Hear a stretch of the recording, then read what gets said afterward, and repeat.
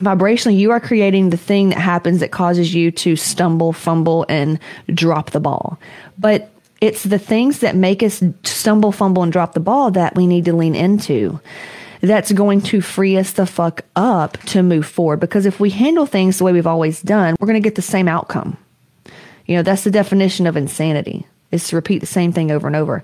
I had a girl the other day, she was going to sign up, and we got down to it, and she was terrified to invest the money. She never even done anything like that. Like, never even done. Matter of fact, I should have started her out on like a law of attraction 101, you know, thoughts become things kind of thing. And the comfort zone, she was not willing to leave, wasn't willing to shift. I'll tell you right now, like, I could cry for all of you because, man, it doesn't get easier. You get stronger and you get smarter. It's like going to school for the first time. You get really scared. You don't know your way around. You don't know your fucking locker combination. But after a few weeks, it's like, it's not a thing. This is the same thing. This is going to keep happening as you level up. You're going to just become more well equipped for it. I mean, look at successful people. How can they handle it and you can't? It's because we are all used to doing things scared. Sometimes it doesn't look possible. Matter of fact, my coach, man, he goes, "You think you can fill her calendar?" And I go, "I don't know, but it's going to happen." He goes, "Fuck yeah." I said, "No, really. Anything and everything in my life that's ever been worth a damn. Paying the coach $18,000 for 3 months. My first coach I ever paid for was $3,000. I put it on a credit card. And I pretty much went in debt every time I ever paid a coach until I found out how to shift energy around.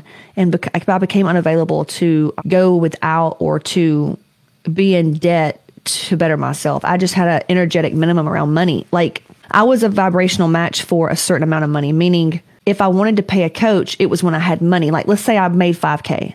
Well, here come another expense that took it away. So my vibrational minimum was like $0 or to be in debt. So when I changed my relationship with money and understood that it was a worthiness thing, and I did all these things that are in my money codes and in Hot Moms coaching, I have more money. There's more money. There's money to invest in coaching. There's more money left over.